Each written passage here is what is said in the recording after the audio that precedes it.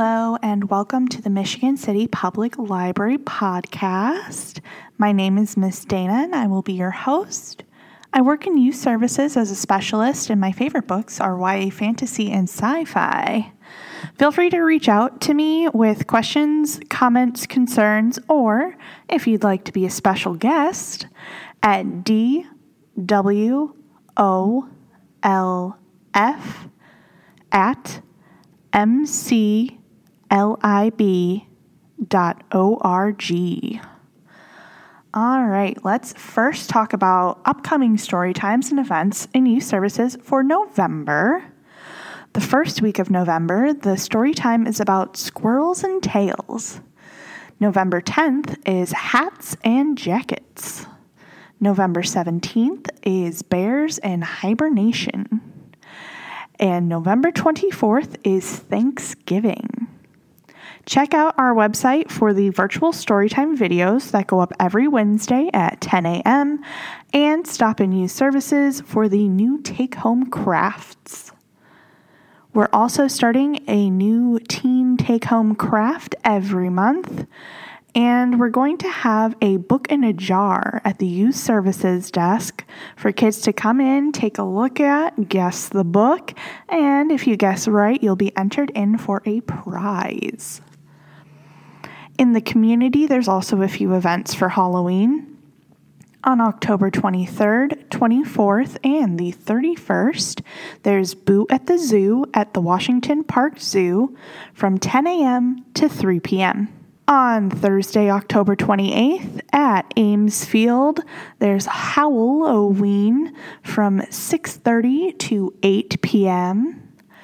There's also Trick or Treat at the Scareport out at the LaPorte Municipal Airport on Saturday, October 23rd from 1 to 3 p.m. Moving on, I asked staff here what their favorite part of Halloween is, and I got a mixed bag of replies, from I hate Halloween to it's my absolute favorite holiday. The most common answers were jack-o'-lanterns, pumpkin picking and carving, dressing up and seeing kids dress up, the fabulous Halloween decorations, and just fall in general. The weather, the apple picking, the cool breeze, and fall nights. My favorite part of Halloween is going to a pumpkin patch, carving a jack-o'-lantern, and then toasting the pumpkin seeds. Let us know what your favorite part of Halloween is too. And if you're interested in roasting your own pumpkin seeds, here's a super easy and quick recipe. First, you'll want to collect your pumpkin seeds out of your pumpkins. I like to toss them into a big bowl with water already in it so that when you're done getting all the seeds out, you can easily just wash them and remove any pulp left on the seeds right there. Make sure to dry them really well if you like your pumpkin seeds to be crunchy. Then toss them with a little bit of olive oil and your seasonings of choice. I like to use salt, paprika, and loads of garlic powder, but you can add anything from red pepper flakes to even cinnamon. Then all that's left is to roast them at 350 degrees for about 12 to 15 minutes. Now let's talk about local haunts, as in places in Indiana that are supposedly haunted. Starting first with the Indiana State Dunes Park in Chesterton. Around 1915, that area was mostly wilderness, and stories often came from fishermen about a naked woman who would swim in the lake. She was said to be Alice Marble Gray, a hermit who lived along the beach. She was the daughter of a Chicago couple and was cultured and educated, but a broken heart and worsening eyesight made it hard for her to work. She chose the life of a recluse instead. In 1920, a drifter named Paul Wilson moved in with Alice, but 2 years later, when a man's body was found on the beach, Wilson was suspected of the crime. He was let go, and he and Alice moved to Michigan City, where they sold handmade furniture. Alice died in 1925 and was supposedly killed by her husband. Legend has it that her ghostly form sometimes returns to the beach, running on the sand or swimming in the lake. Right here in town, the Barker Mansion has been a hotspot of possible activity. Employees and visitors have reported seeing shadowy figures through the mansion, loud footsteps on the old servants' stairs, bone-chilling pockets of cold air, and an inexplicable bullet hole. Posey Chapel in LaPorte is also supposed to be a haunted site. According to stories, over 150 years ago, the church burned down and its preacher hung himself from the tree near the gate. Now, folks say red eyes and a red light are seen here and in the woods. Orbs and the voice of a woman singing to guitar music have also been reported. There's also the Valparaiso University down in Valpo. At the Alumni Hall, 2 ghost children, around 8 or 9, and wearing jogging pants, are known to run up and down the hallways at 2 a.m. According to some of the students, the ghosts have spoken to them and told them they were playing tag. And there's even a haunted library here in Indiana. About 2 hours south of here, in Attica, Indiana, their library is supposedly haunted. Built in 1905, the employees of this library have heard strange noises, including knocking, whistling, whispering, dragging sounds, and even the sounds of the toys in the children's area moving by themselves after closing. The employees have also mentioned seeing figures watching them or shadows darting around. They have said that activity increases if there are people there after closing time, whether it's employees or patrons. And if that puts you in the mood for a spooky story, I've got a few to recommend from all over the library. First, for DVDs, we have, of course, Halloween, starring Jamie Lee Curtis and lots of the sequels and remakes. Carrie, starring Sissy Spacek, and the remake with Chloe Grace Moretz.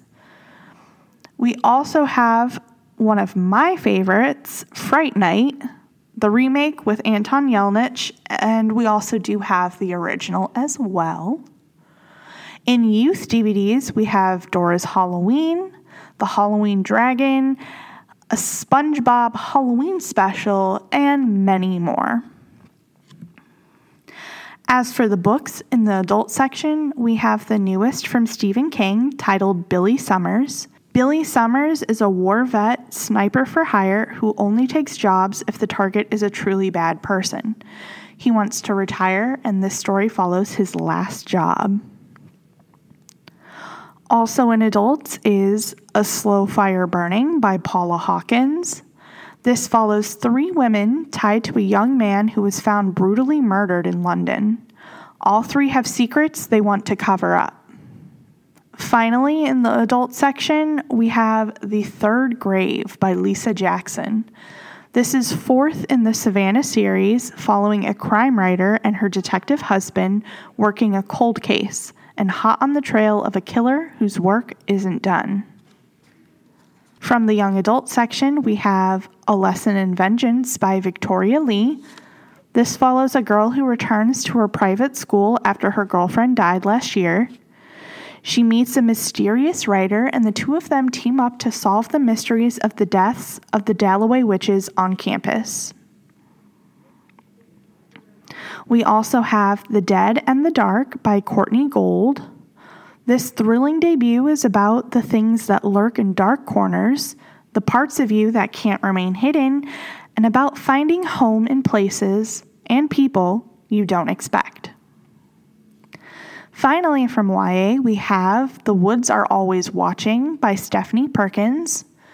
We follow 2 best friends who decide to go on a 3-day hike in the National Forest. Simmering tensions lead to a detour off the trail and straight into a waking nightmare, and then into something far worse, something that will test them in horrifying ways.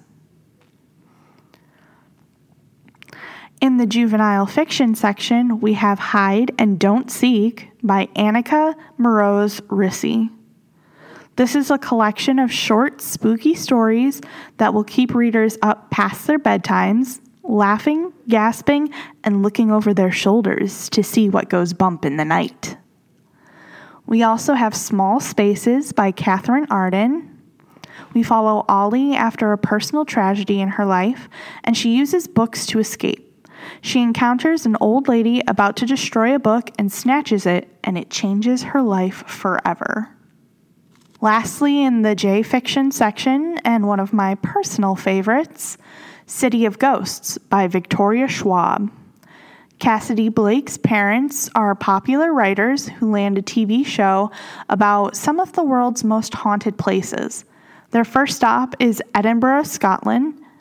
What her parents don't know is that Cassidy can see and talk to ghosts. And finally, we have some picture books that are quite a bit less scary, but still great for a Halloween story. First, we have Gustavo the Shy Ghost by Flavia Z. Drago. This story is about finding the courage to make friends, and it has beautiful illustrations. We also have Hardly Haunted by Jessie Sema that stars a house who wants to be a home, even if her new family isn't what she expected. This is a story about staying true to yourself. And when you want to jam to some Halloween tunes, pick up Halloween Hustle by Charlotte Gunfison. Skeleton is dancing his way to a Halloween party, but as he grooves across town, he keeps stumbling, tumbling, and falling apart. Can Skeleton stay in one piece long enough to make it to the party? And finally, for picture books, we have Poultrygeist by Eric Guerin. This is a wry take on Why Did the Chicken Cross the Road that gives a whole new meaning to get to the other side. Let us know some of your favorite Halloween books on all of our social media. This time of year is great for grabbing a book, curling up with a thick blanket, and burning autumn candles. Take time to have a cozy afternoon with a library book. And until the last page, thank you for listening. This is Miss Dana saying have a great Halloween, and we'll see you at the library soon. Bye!